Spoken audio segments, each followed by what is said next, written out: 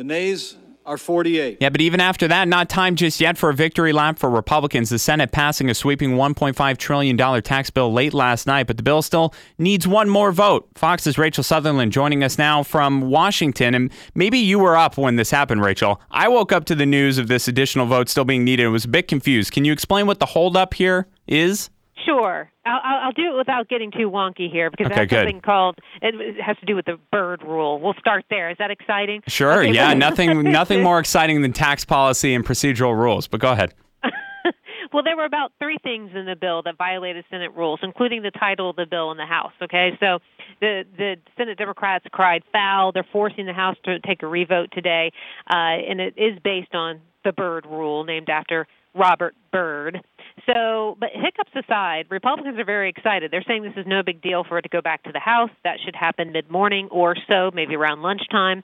And as you saw, the president tweeted in the middle of the night expressing his, he's in ecstasy over this. And so after the House vote, there's going to be apparently a news conference at the White House. So would anything have really changed if this would have gone through and Democrats in the Senate wouldn't have pointed it out? Would we kind of be in the same place we are, just a little bit quicker?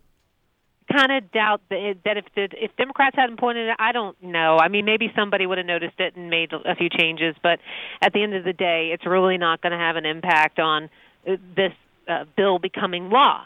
The president will sign it, and it will go into effect, and you will see changes.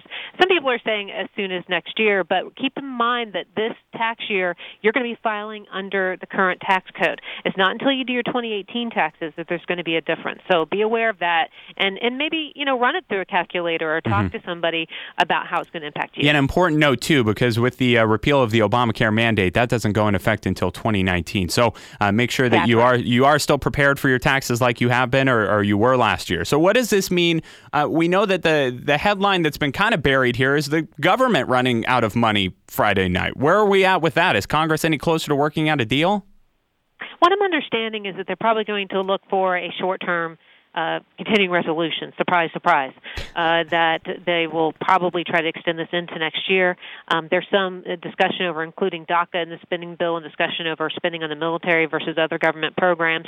But I don't think anyone has the appetite to shut down the government 2 days before Christmas. Yeah. You're a little snarky this morning, Rachel. You must have been up all the way to that vote in the Senate for tax reform. I'm not saying whether or not my eyes are open. There you go. WOKV News Time is 7:42. Weather and traffic. Without the ones like you, who work tirelessly to keep things running, everything would suddenly stop. Hospitals, factories, schools, and power plants, they all depend on you. No matter the weather, emergency, or time of day, you're the ones who get it done. At Grainger, we're here for you with professional-grade industrial supplies. Count on real-time product availability and fast delivery. Call, click Grainger.com, or just stop by. Grainger, for the ones who get it done.